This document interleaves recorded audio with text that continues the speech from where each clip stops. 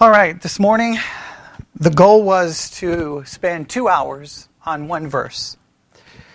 Obviously, the situation has produced a little bit of difficulty since most people are not here this morning. So what I'm going to do, I'm going to call this part one, but for the next 30 minutes, 35 minutes, I'll at least kind of give some basic idea of kind of why we're going to look at this one verse and try to explain the necessity of doing this. One of the things that I have seen and have determined over my Christian life is that there are plenty of verses that should lead to lots of discussion and people trying to figure out what they mean, but there's a tendency within the church just to kind of say, well, give me a simple explanation, and then everyone just goes along with that simple explanation, and no one seems to struggle or have any problems.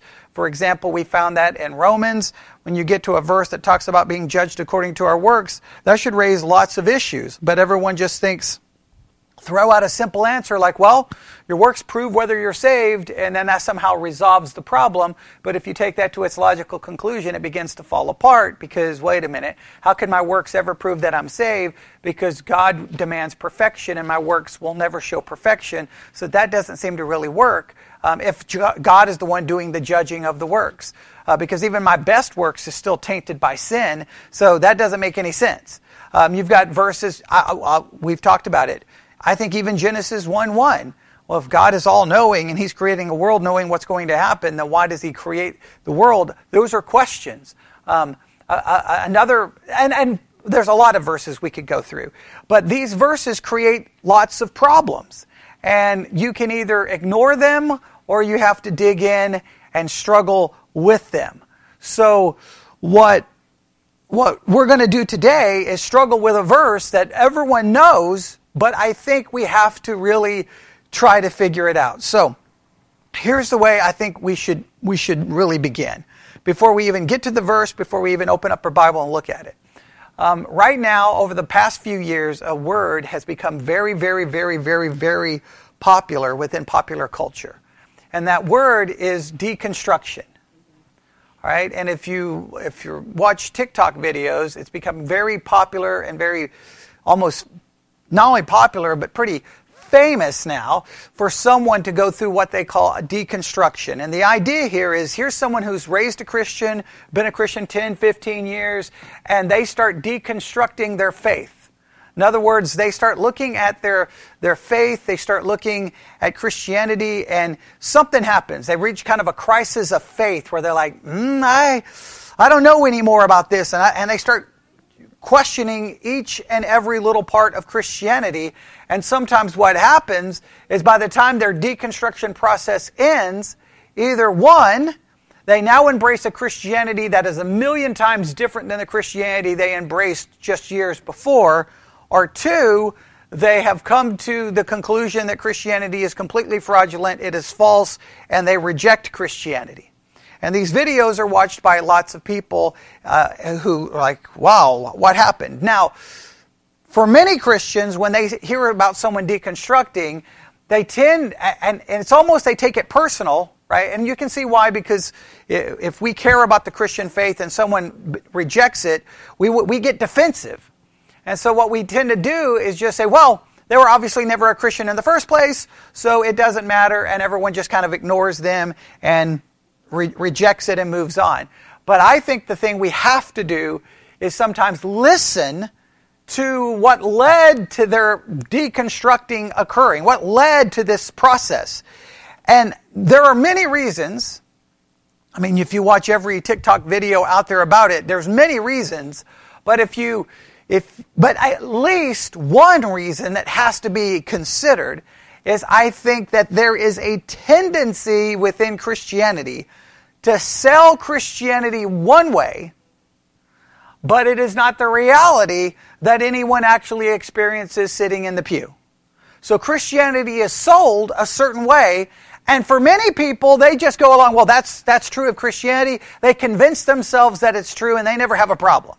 But there are other people who start going, man, you said this, and you said this, and you said that, and I'm not experiencing that. That doesn't work. And so they, in many cases, they become discouraged, depressed, and maybe angry that what was promised to them they're not experiencing. It's not something that is a part of their life.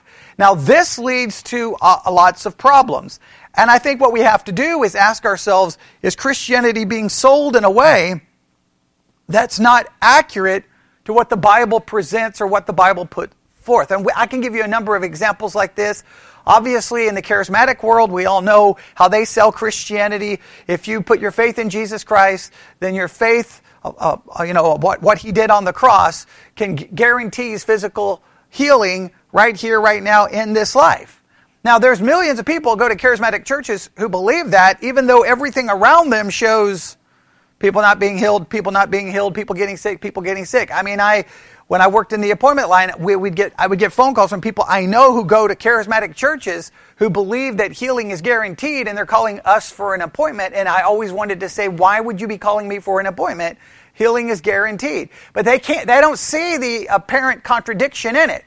They just accept that's the way it's sold. But there will be someone who, when the crisis of faith happens, they can't be healed, or someone in their family dies, all of a sudden they will question it and start deconstructing. So that's just one example. Another example we've talked about a million times is the idea that if anyone's in Christ, he's a new creature. Old things are passed away. All things have become new. Well, that sounds good. So that's preached in what way? That's practically true in your everyday life, but what do you experience in your everyday life? Has everything become new? No, you still sin. Why do you still sin? Okay, well, because something clearly is still the way it was. There's something still there. So Christians will preach that, but there'll be someone who'll be like, well, wait a minute. Why do I keep sinning? Why do I keep having this problem? Why do I keep struggling? So as a result, many people will begin to deconstruct and throw that out. And so what we realized is, wait a minute, maybe we should understand that verse not in regards to our practical experience, but our position before God, because before God I am a new creature. All old is gone, everything is new, because I'm completely forgiven of my sins and I'm declared perfectly righteous and holy. And then we realized in the context of that verse, that's really how we're supposed to view one another. That as a Christian, I'm not to view someone based on their sin, but I'm to see the reality of their position before God. So we can correct that, but it requires us to acknowledge that maybe the way we sell it is not the way that it is, and we need to correct the way we sell it. But sometimes there are certain verses that you're like, but that seems to really say that. So then we have to be willing to go, okay, let's take a look at it and let's try to figure this out. And that's the verse we're going to be looking at. But before we get to the verse, let's do this. If you have the Trinity hymnal, go to page 852. Because this is a reality that no matter what we do here, this is a reality we have to just get down. In other words, whatever Christianity sells, right? If it sells something that contradicts this reality that we're about to read, then we've got to question why it's being sold that way. And if you go to page 852, 852, we're on this is the Westminster Confession of Faith, and we're in the chapter dealing with the fall of man, of sin, and of the punishment thereof. Okay? And if you'll look at paragraph 5, right, we read this.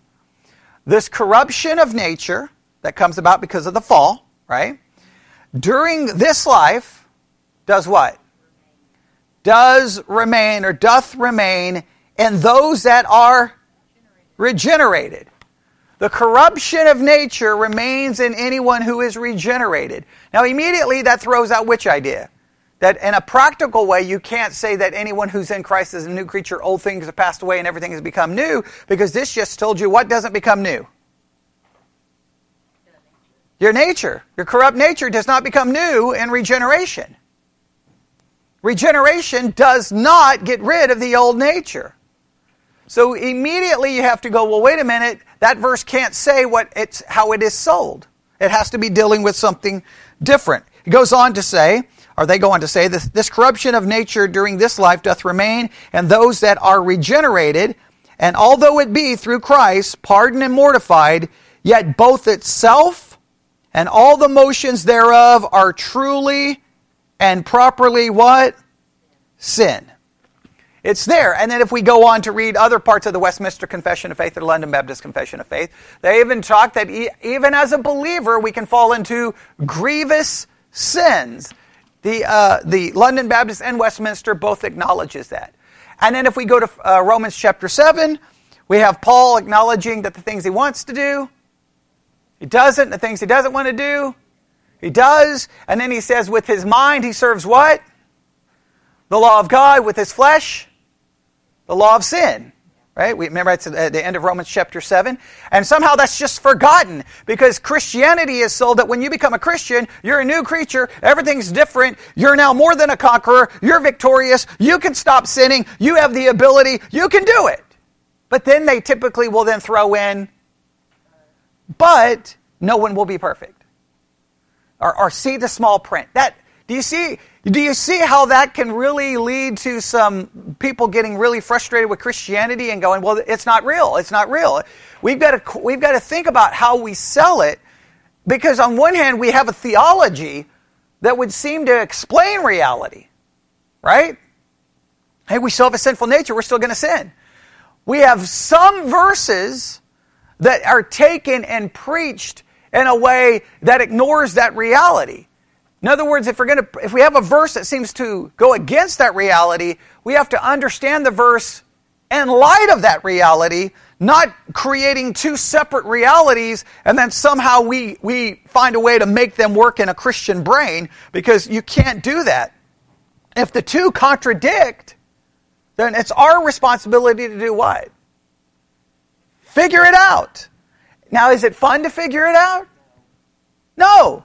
It's difficult. It's complicated, but it's what we're going to have to do. So the verse that we're going to be working on today, all right, is 1 Corinthians chapter 10. All right? 1 Corinthians chapter 10. Verse 13. Very famous verse. 1 Corinthians chapter 10, verse 13. Everybody there?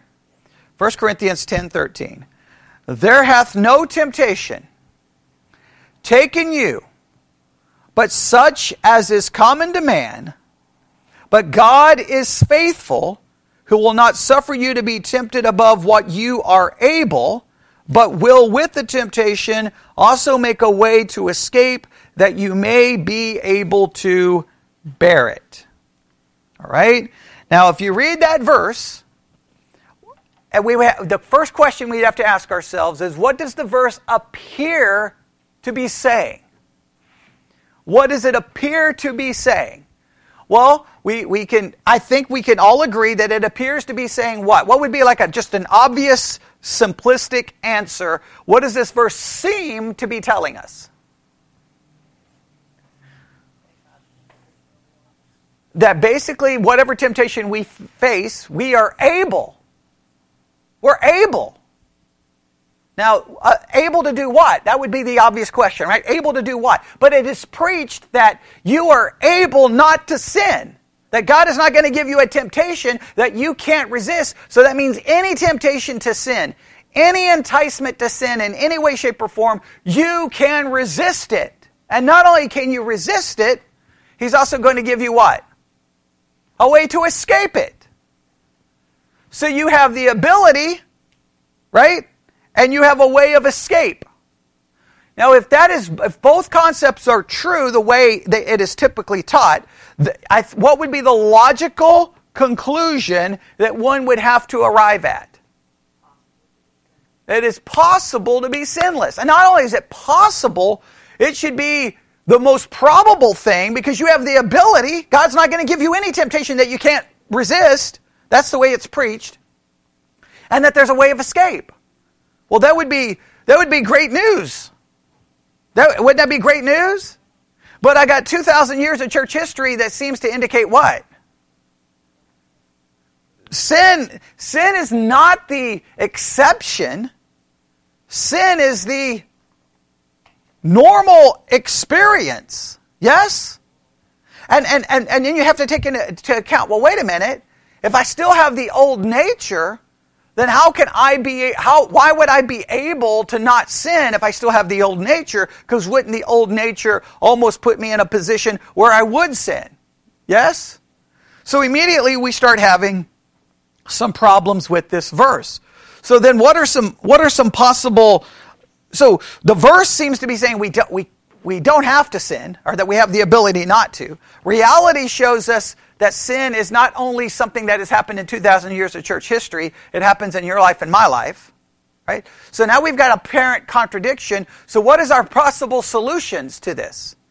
What are some of the solutions that Christians have come up with to try to handle this verse? Well, one approach is this, is that shouldn't be temptation, that should be trial. So no trial has taken you, but such is common to man. But God is faithful, who will not suffer you to have a trial above what you are able, and that with that trial, you may be a way to escape it, and there's a way to escape that you may be able to bear it. Now that sounds good, right? That sounds good, but what's the major issue with that? What's the major problem with this?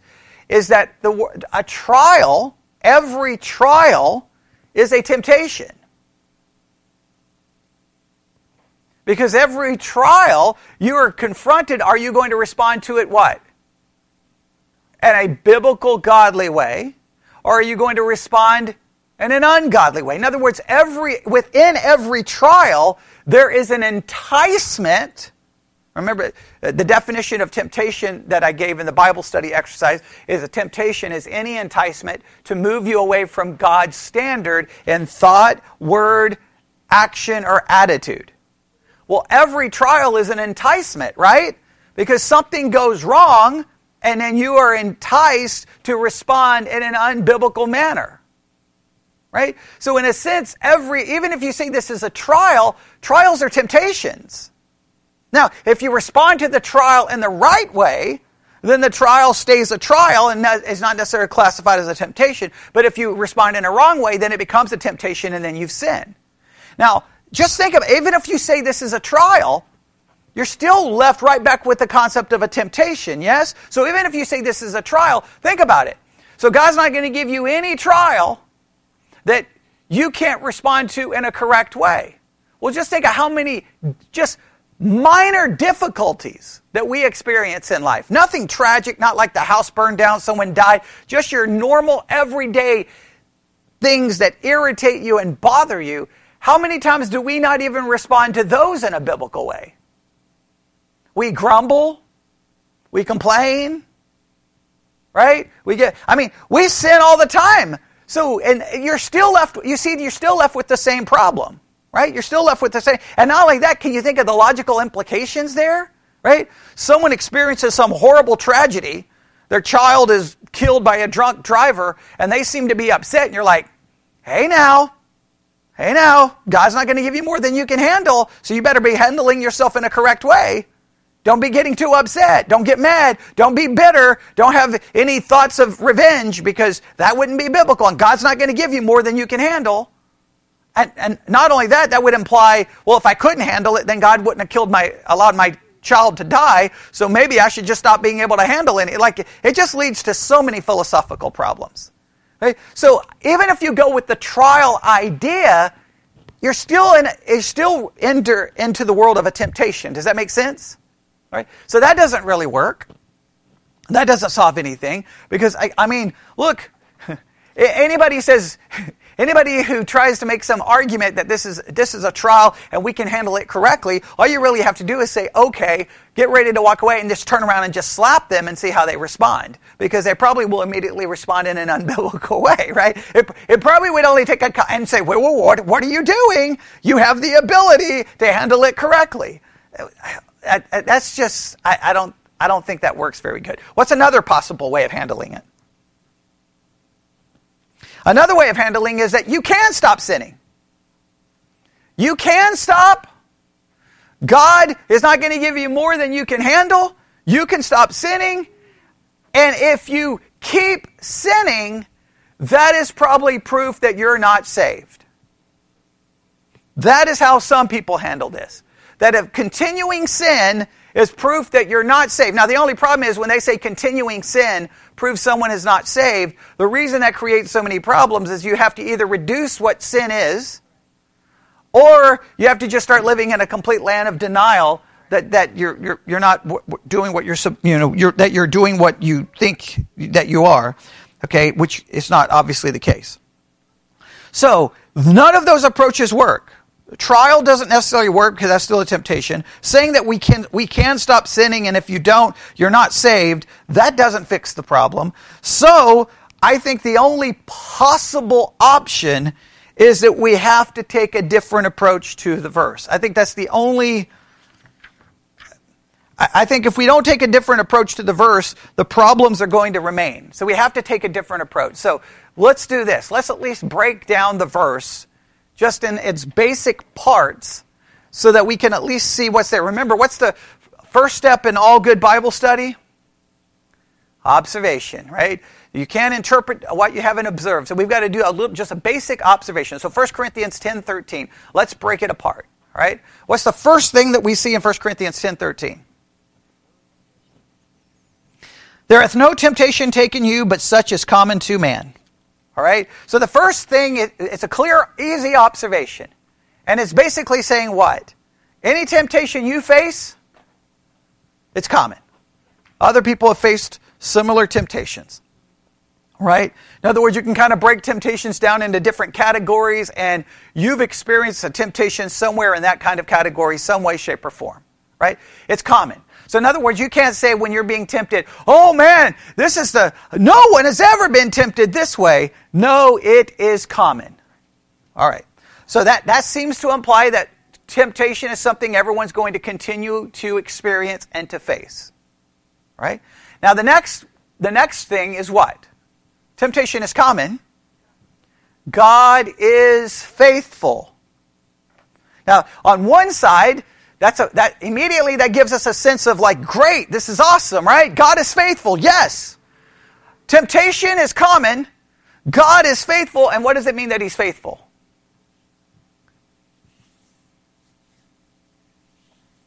What's the idea of Him being faithful?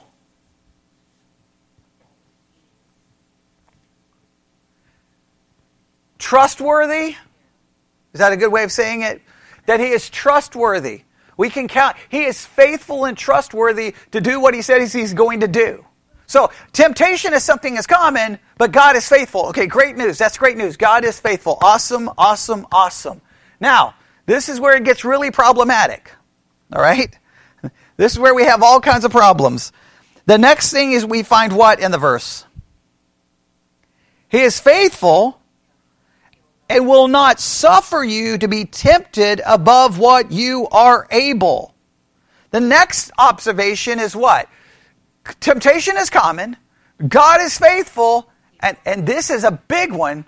Number 3, God is in control of the temptations you experience. The philosophical problems that arise from that are about 1 million. Right? Okay, because think about it. All right, if God is in control of the temptations, just go through your Bible. Do you see people sinning? Yes. Well, what would be the obvious question? If God is in charge of the temptation, and God knew that they were going to sin, even if you say that they were able to not do it, if God knows they're going to sin, their ability would be irrelevant at that point in time. God knows that they're going to sin, so why would He allow that temptation to happen in the first place? Now, I don't have any easy answers for that. I don't think there's any easy answers. I mean, isn't that the problem? Don't we struggle with that from the very beginning? God created Adam and Eve. He allowed the temptation. Did He not know they were going to fall? And everybody would have to say what? Yes. Well, then why did He allow it to happen?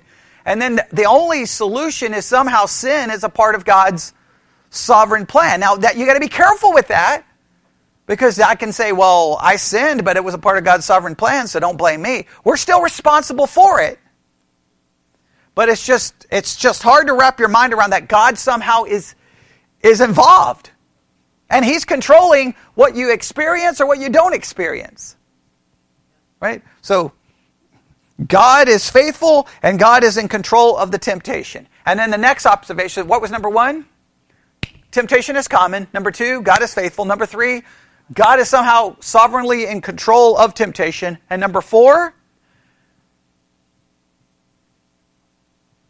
we're able, right? God is not going to give us more than we are able. It speaks of somehow our ability. Now, what's the question here? What should be the question we should ask? The observation is obvious, right? Somehow we're able. Able. Now, what should we ask here about this ability, this being able? Able to do what? Now, how do we typically interpret this? Able to not sin. Is that how we understand it? So we have to figure out the ability. So God is in charge of the temptation. He's not going to give you one more than you are able, right? And does it say able? Does it say anything about the ability? It just says He's not going to give you that you are able. It doesn't explain anything about this ability. Ability to do what? Okay. Then, but with the temptation, He's going to provide a way of escape. So the next observation is He's going to give a way of escape. Or was escape from what? That would be the question, right? How do we interpret that escape? To not sin. Now we have, this is the way in our brains, this because we've been so conditioned, the ability here is an ability not to sin. And that the escape is to escape sin. And then we can escape, and then what does He say at the end? The last observation. Now I think the ability, tell me if you think this is wrong grammatically or the way the verse is structured. Wouldn't the ability be the ability to endure it or the ability to bear it? And that the escape is we escape something so that we can bear it or endure it? Does that make sense? Or are the ability there has nothing to do with the endurance at the end? The reason I say this is to endure it doesn't mean just... What's some other words could be used other than endure it or bear it? What's some other words that could be used here? If we go with the typical interpretation, God's not going to give you a temptation beyond what you are able. He's going to provide a way of escape. So that, what's some other things we could say going with the normal temptation, the normal interpretation of this? So that you don't sin. But it doesn't say that, does it? So that you can avoid sin. It doesn't say that. So that you can escape sin. It doesn't say that. Right? So the ability and the escape, whatever it is, it leads to us being able to bear it or to endure it. So what does it mean to endure it? What does it mean to endure it? We get through it, right? So I just think that we have to at least be careful not to make the verse say something that it may not. We've just so conditioned to go, oh, this verse says God's not going to give me a temptation that I'm not able to resist, so I don't have to sin, and that He's going to give me a way to escape so that I don't have to sin. So the implication here, some way, somehow, is basically I don't have to sin. Now, typically preachers will preach it that way and say, but no one's going to be perfect. Well, hey, you don't have to, but no one's going to. Well, then why is no one going to be perfect if, that just makes no sense to me. So I just want us to sometimes we're so conditioned in reading these verses that what we have a tendency to do is we just read what everyone has told us about the verse into the verse. I'm not saying the verse isn't implying some of those things that people may claim. I'm just saying, though, the language is very precise here. Like the way we preach it is almost as like Paul's just walking up going, hey guys, nobody has to sin because God's not going to give you a temptation that you're not able to handle. He's going to provide a way of escape. So just nobody sin anymore. But he doesn't quite say it that way, does he? You have an ability, there's an escape, but it's to endure. Endure, to bear it. I said, what exactly does that mean? That's what we're going to have to figure out. That's what we're going to have to figure out. Now, I think, here's my own, well, let's just do this really quick. All right? I think if we just zoom out from 1 Corinthians 10:13, and we just back up a little bit, we can easily remind ourselves of what? 1 Corinthians is a letter written to a church located in a city, and the city is influencing the church more than the church is influencing the city, right? We've gone through that a million times, okay? Now, the one thing we know about 1 Corinthians is that what can we say about the church of Corinth? Sin. They are divided, fighting, getting even drunk at the Lord's Supper, suing one another. I mean, they're having every kind of known problem under their sexual sin. They're just having every kind of problem in the world, right? We can all agree that it just seems weird to me that 1 Corinthians 10:13 appears in a book where everyone is sinning. Now, we do know this, that even though they're all sinning, Paul constantly refers to them as what? Believers. He calls them babes in Christ. But he says that they are what? Carnal. Fleshly. Now, why wouldn't Paul start 1 Corinthians chapter 1 and say, hey guys, I hear that there's a lot of sin going on in the church. Stop it. You don't have to do it. God gives you a way of escape, so nobody should sin. But he doesn't do that in chapter 1, does he? He doesn't do it in chapter 2. He doesn't do it in chapter 3. He doesn't do it in chapter 4 or chapter 5 or chapter 6 or chapter 7 or chapter 8 or chapter 9. So you would have to raise the question, why would all of a sudden in the middle of chapter 10 he just throws in one verse, hey, you don't have to sin. And then goes immediately in chapter 11 and 12 to start describing what? Sin problems. That gives me pause to think maybe we've not interpreted it correctly. Not only that, if we zoom out. Now, if we zoom in, 1 Corinthians 10:13 appears in what chapter? Chapter 10. And if you go to 1 Corinthians chapter 10, verse 1, read verse 1, what do you discover? Moreover, brethren, I would not that you should be ignorant how that all our fathers were under the cloud. Now, the fathers there refer to whom? Israel. Now, wait a minute. 1 Corinthians 10:13 appears in a chapter about Israel. What is the one thing you know about Israel by reading your Bible? Sin, rebellion. So immediately I'm like, wait a minute. Verse 13 doesn't make any sense. Then, following in chapter 10 is specific examples of Israel's sin.